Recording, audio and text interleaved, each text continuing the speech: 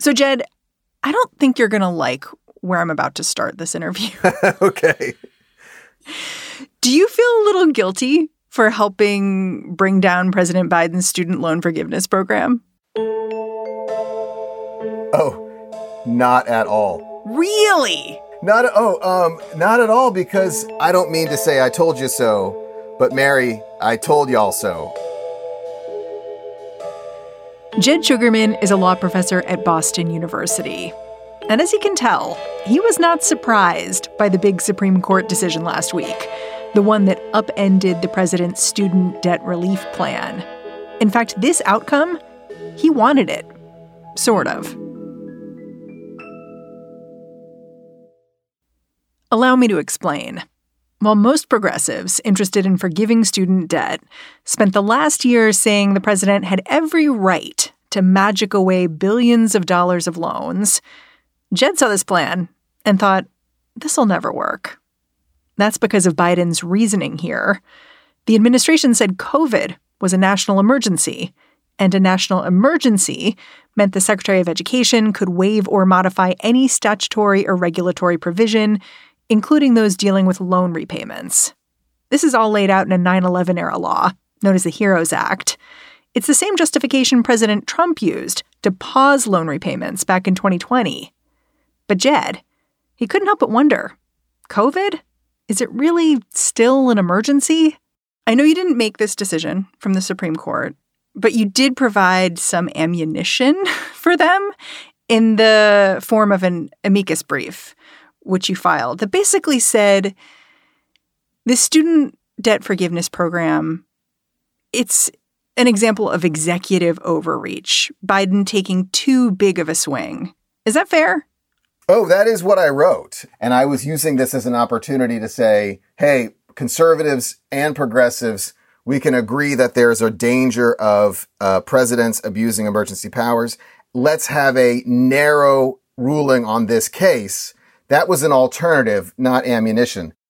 The thing is, Jed's amicus brief was kind of ammunition. At oral arguments, Justice Brett Kavanaugh cited it from the bench. But Jed says the conservative justices only seemed to focus on half of what he had to say. Because if the administration had moved a bit more slowly, justified what they were doing with a different law, or left the whole national emergency out of things, that would have been fine. This was an opportunity to have a consensus across the court for a limited opinion in this case for that kind of good faith governance. Did anyone ever hear you say that and say you're naive? Yes. We all know what happened next. Tonight, the Supreme Court dealing a major defeat to President Biden, striking down his plan to erase more than $400 billion in federal student loan debt. Chief Justice John Roberts, in a 6-3 decision, writing for the conservative majority that federal law provides no authorization for the administration to wipe out so much debt.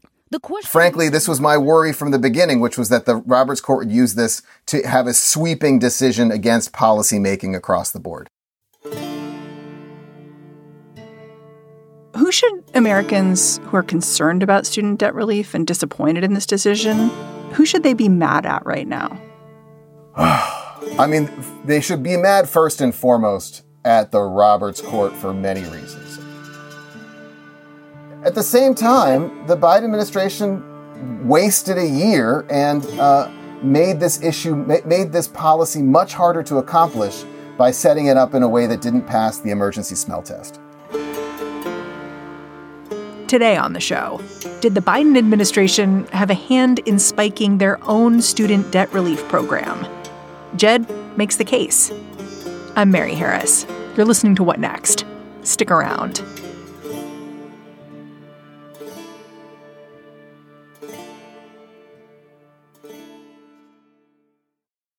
This episode is brought to you by Discover. When it comes to your finances, Discover wants you to know they are the credit card that is always there for you.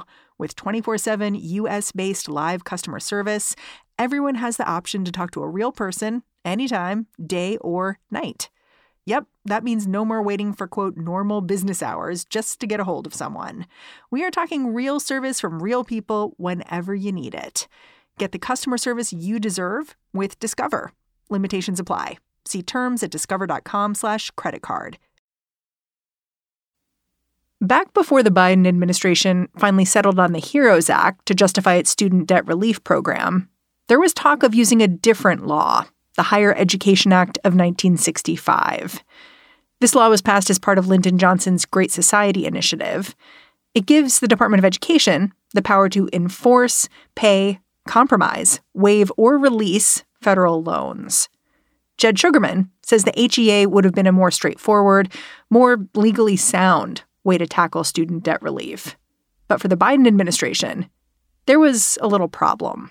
The problem with the Higher Education Act of 1965, even though it was a much better fit for this general long-term problem of higher education finance, is that during the Clinton administration, Congress required something called negotiated rulemaking, which is very slow. There's no way around taking a year to propose a rule and then have the stakeholders in a room fighting over it and needing consensus. So instead of going slowly, what did the Biden administration decide to do instead? So it decided to go fast but weak. Instead of using the stronger but slower Higher Education Act, they decided to use the faster but weaker, legally weaker, HEROES Act of 2003, a post-9/11 emergency provision on student debt. And you say it's weaker because it basically involves the executive branch saying there's a national emergency, therefore we need to lift the debt on all of these people. And it's just basically a big move for the executive branch to make, correct? Either one's a big move. And I don't have any problem with Congress delegating power to the executive branch in open-ended ways. The problem is when the policy doesn't actually fit the emergency. The HEROES Act, both in its text and in its context, was about being in the middle of an emergency. It's not, I don't think it has to be just about a military situation, but the text of the HEROES Act post 9/11 talked a lot about active duty and active service. And the problem is that the Biden administration's purposes, they were part of a long-term, non-emergency set of goals. It didn't pass the smell test that the student debt waiver was actually about being in the middle of a COVID emergency. There were also these rules about who would be eligible for debt relief and how. Like you had to be making a certain amount of money. It was only up to a certain amount of debt.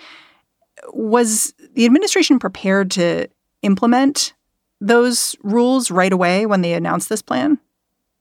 Well, there had to be a process of some paperwork. It wasn't like they needed full hearings, but they had to, under the HEROES Act, they needed a couple months between the announcing it and implementing it. They took 3 months to formulate a rule about means testing.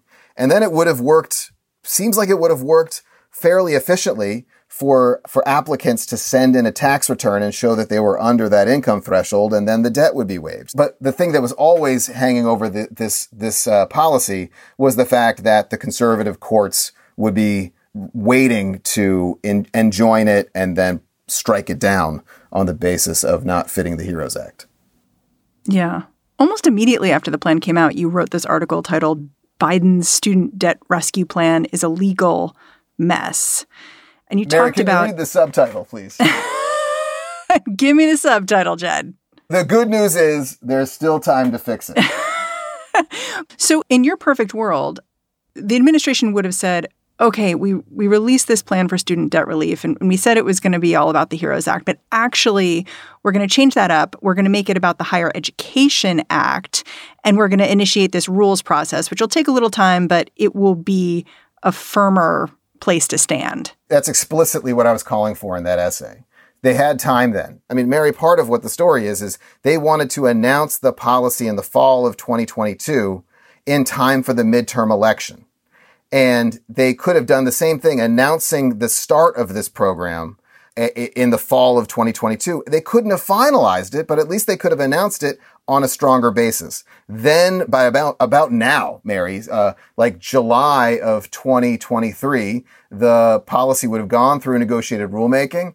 Even if that panel of stakeholders couldn't have reached consensus, or they reached a smaller proposal, there's a provision in the process that allows the Secretary of Education to reject what the consensus was and adopt a different rule as long as they gave them that year to work on it. Oh, so the executive branch could have maintained its control over this. That's my reading of the statute, is that as long as they gave a year of negotiated rulemaking, the Secretary could have still adopted a different and broader rule. It gets complicated, but that certainly was in the cards. And then there would have been a stronger statutory basis for the program that would have been announced now. We don't know if that alternative universe would have happened, but it certainly had a better chance of working, obviously, with the benefit of hindsight. I'm wondering, do you think the Biden administration took the threat of the Supreme Court seriously enough? You know, frankly, Mary, if I'm being a little cynical here, I think maybe they took it so seriously that it was part of their own political game plan. Like they were building this to fail. I think it's not outside the realm of possibilities that the Biden administration sort of looked at it as a win-win. Either they would get the program through the Roberts Court and they would have student debt relief, or the Roberts Court would strike it down and they could blame the Roberts Court. Wow.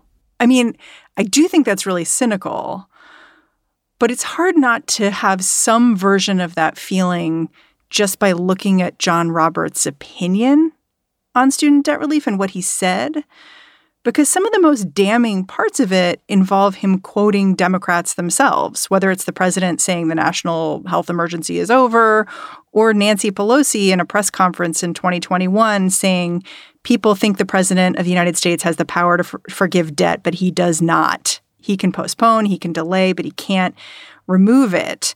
And you listen to that and you just think like, it doesn't seem like Democrats have been committed to this plan for all that long. Exactly. I mean, Nancy Pelosi herself said this has to go through Congress. The existing statutes don't do it. Now, that could have been strategy where she's saying, hey, in case you want to punt this to the administration, no, Democrats, we have to do this. But there were plenty of, you're exactly right. There were Democrats saying lots of things about how this had to go through Congress and how the emergency was over. In fact, there was another damning point that I don't think was in the opinion where President Biden says sometime around March, he says, we're going to extend the national emergency for COVID because we still have stuff to do.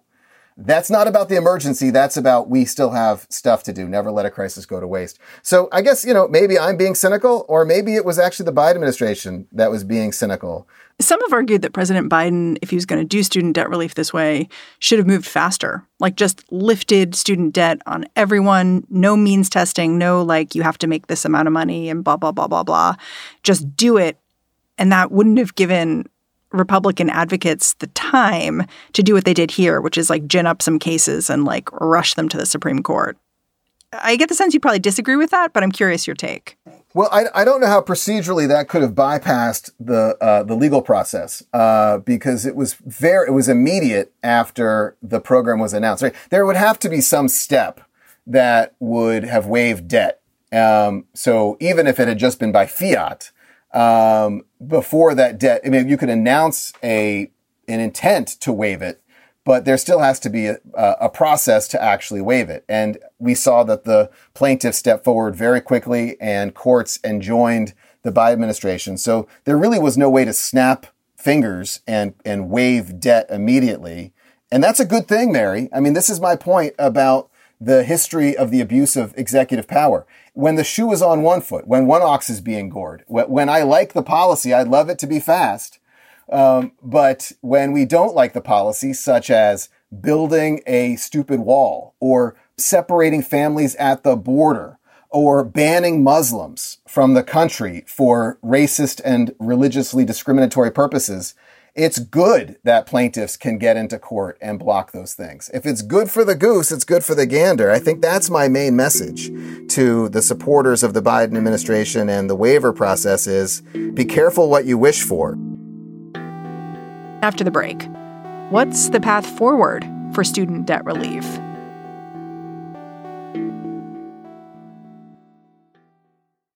This episode is brought to you by Progressive Insurance. Hey, listeners, whether you love true crime or comedies, celebrity interviews, news, or even motivational speakers, you call the shots on what's in your podcast queue, right? And guess what? Now you can call the shots on your auto insurance, too. Enter the Name Your Price tool from Progressive. The Name Your Price tool puts you in charge of your auto insurance by working just the way it sounds. You tell Progressive how much you want to pay for car insurance. Then they'll show you a variety of coverages that fit within your budget, giving you options. Now, that's something you'll want to press play on. It's easy to start a quote, and you'll be able to choose the best option for you, fast. It's just one of the many ways you can save with Progressive Insurance. Quote today at Progressive.com to try the Name Your Price tool for yourself and join over 28 million drivers who trust Progressive. Progressive Casualty Insurance Company and Affiliates. Price and coverage match limited by state law. So right after the Supreme Court released its opinion toppling Biden's student debt plan, the president had this press conference where he started to lay out what he might do now. Is it clear what he does now? I think there have to be 3 steps, and I'm clearer about one step, that they're going to try and use the Higher Education Act of 1965. I support that because I think that is the right reading. This is your original plan. Like, let's make some rules on a bipartisan basis and move forward. And at the same time, whether or not this happened because they started with the wrong statute, the Roberts Court has made it clear that the Higher Education Act is insufficient for this program. It doesn't specify this kind of waiver. In fact, on page 17 of the Roberts majority, they describe the Higher Education Act's provisions as being limited. That was not an accident. They were firing a shot across the bow, I think, foreseeing that the Biden administration would now try the Higher Education Act. So I think it's the right thing to do because it's the right read of the law, and the Roberts Court would strike that down too. So you're saying this is like a Quixote-esque quest on Biden's part to say, okay, we're going to redo this, but you're worried it won't matter. Well, but 90 years ago, the Roosevelt administration during the New Deal ran up against an ideologically right-wing court. It struck down New Deal statutes. And instead of just packing it up and going home, the New Deal Democrats went back to the drawing board and passed new statutes. This is a little bit like that, and going back to the drawing board and issuing a new waiver, a new executive program. Even if it might get struck down, part of the point is, hey, we're going to keep we're not going to just surrender to whatever the kind of imperial judiciary that Roberts and the supermajority are constructing. We want to challenge it, and that will highlight the issue. Didn't the president back then also threaten the Supreme Court? Like, talk explicitly about how the Supreme Court shouldn't be functioning the way it was? Well, now we're talking, Mary. What next? How about court expansion? I mean, this entire term, the framing of this term as Roberts moderating the court is nonsense. Whether it was the affirmative action decision or the student debt decision or the plaintiff's fictional claim on the LGBT rights versus religious accommodation, one decision after the other, they were very ideologically conservative. That should be what Biden and Democrats run on, is court reform. It's just too important. And if not now, when? But everything you're talking about now is really long-term sounding. Like, so we're talking about Higher Education Act trying to kind of resuscitate the process of getting debt relief in that way. But you're saying that's kind of maybe a fool's errand, but you got to try because the court has signaled it might strike it down. You're saying court reform is like the big swing, like let's try to pressure the court in other ways. If I'm a student debtor, I'm listening to you and I'm thinking, hey, like, what about me? I think the answer is what happens in a democracy is that all of us have to form coalitions and fight this out politically. Unfortunately, the Democrats did not have enough votes for passing a statute that would have addressed this, and Democrats hadn't passed these measures in the past when they had majorities. There are some good reasons why, when Democrats had large majorities in Congress under Obama, they focused on dealing with the economic crisis and passing the Affordable Care Act. With Biden's majorities, they focused on the Build Back Better / Inflation Reduction Act. That, nevertheless, part of the reason why it was such a struggle to pass those statutes was because there were such a slim majority of Democrats, and these issues were not as central to the governing coalition. The answer has to be the democratic process. Oof. But I think you're telling student debtors you're going to be left behind for now. I don't think that's me telling them that. Well, I guess it is. Yes, I'm telling them that, but because I'm telling them this is what the Roberts Court has already done. The fundamental problem right now is the Roberts Court supermajority that is loading the dice and stacking the deck against all kinds of measures that help debtors of all kinds. This is part of a democratic process and a constitutional democracy that, the Higher Education Act should be the basis for giving them relief. The problem is that the Roberts Court is going to stand in that way, and they just said so last week. The Biden administration has said they're going to try to have some sort of gentle restart of the student loan repayment process. What will that look like? Well, one part of that process could include using some existing regulations, sometimes called the settlement process, where if someone owes debt, and this is not just about student debt, there are several provisions about settling debt and waiving debt if there is hardship and an unlikelihood of being able to collect upon it. It would be case by case. It would be slow, Mary, and it would also depend upon winning the 2024 election. Why? Because it's a case by case process. And even if it wasn't about having full blown hearings, you'd still have to have a case by case application for the Biden administration to review that debtor's circumstances and say, yes, there's hardship here. We would have a hard time collecting that debt, and they could waive it. There's a lot more discretion in that process. So this was, I think, what I would go back and say is step 3 of what the Biden administration should do, right? Step 1 is the Higher Education Act of 1965 and that long process that would take a year. Step 2 is running on this issue in 2024. But in the interim, this is step 3, is using these existing regulations on a settlement process to invite student debtors to show the education department that repaying these debts would be a hardship, that it would be too costly to try and enforce these debts, and the Biden administration, case by case, using those existing regulations, could possibly waive/settle those debts on a case-by-case basis. Some more progressive members of the Democratic caucus are saying Biden needs to push harder here, like basically pausing interest and collections on student debt until the debt is eventually forgiven. Does the president have the power to do that?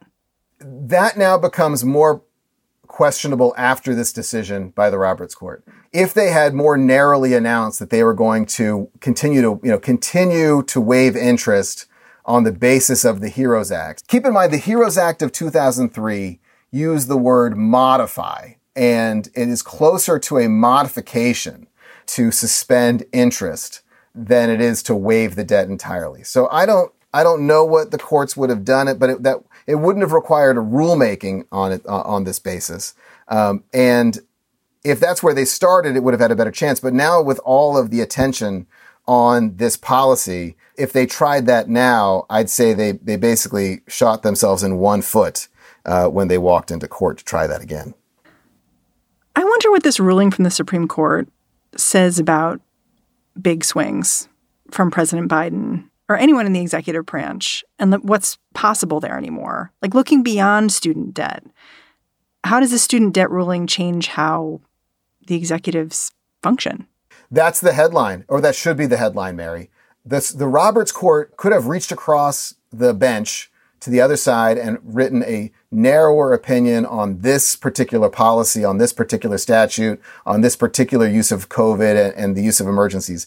And instead, the 6 arch-conservative justices and their supermajority announced a much more sweeping rule that's not just about a shot across the bow against using the Higher Education Act or trying another kind of student debt waiver.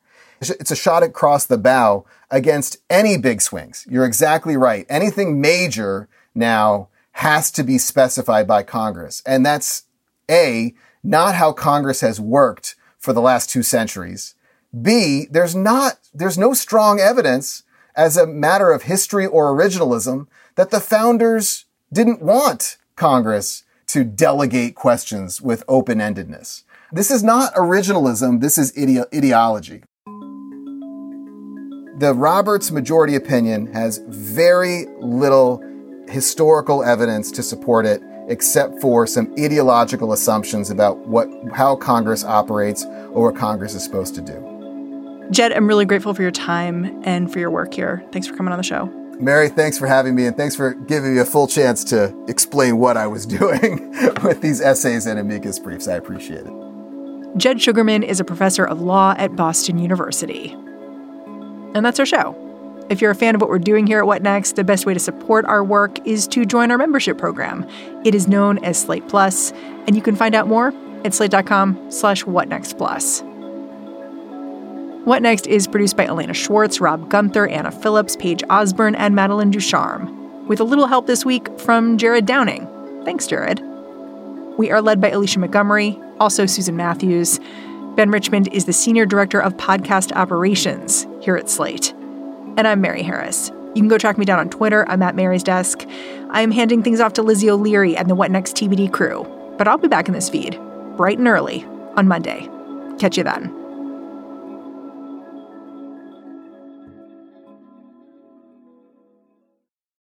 For the ones who work hard to ensure their crew can always go the extra mile, and the ones who get in early so everyone can go home on time, there's Grainger, offering professional-grade supplies backed by product experts so you can quickly and easily find what you need. Plus, you can count on access to a committed team ready to go the extra mile for you. Call, click Grainger.com, or just stop by. Grainger, for the ones who get it done.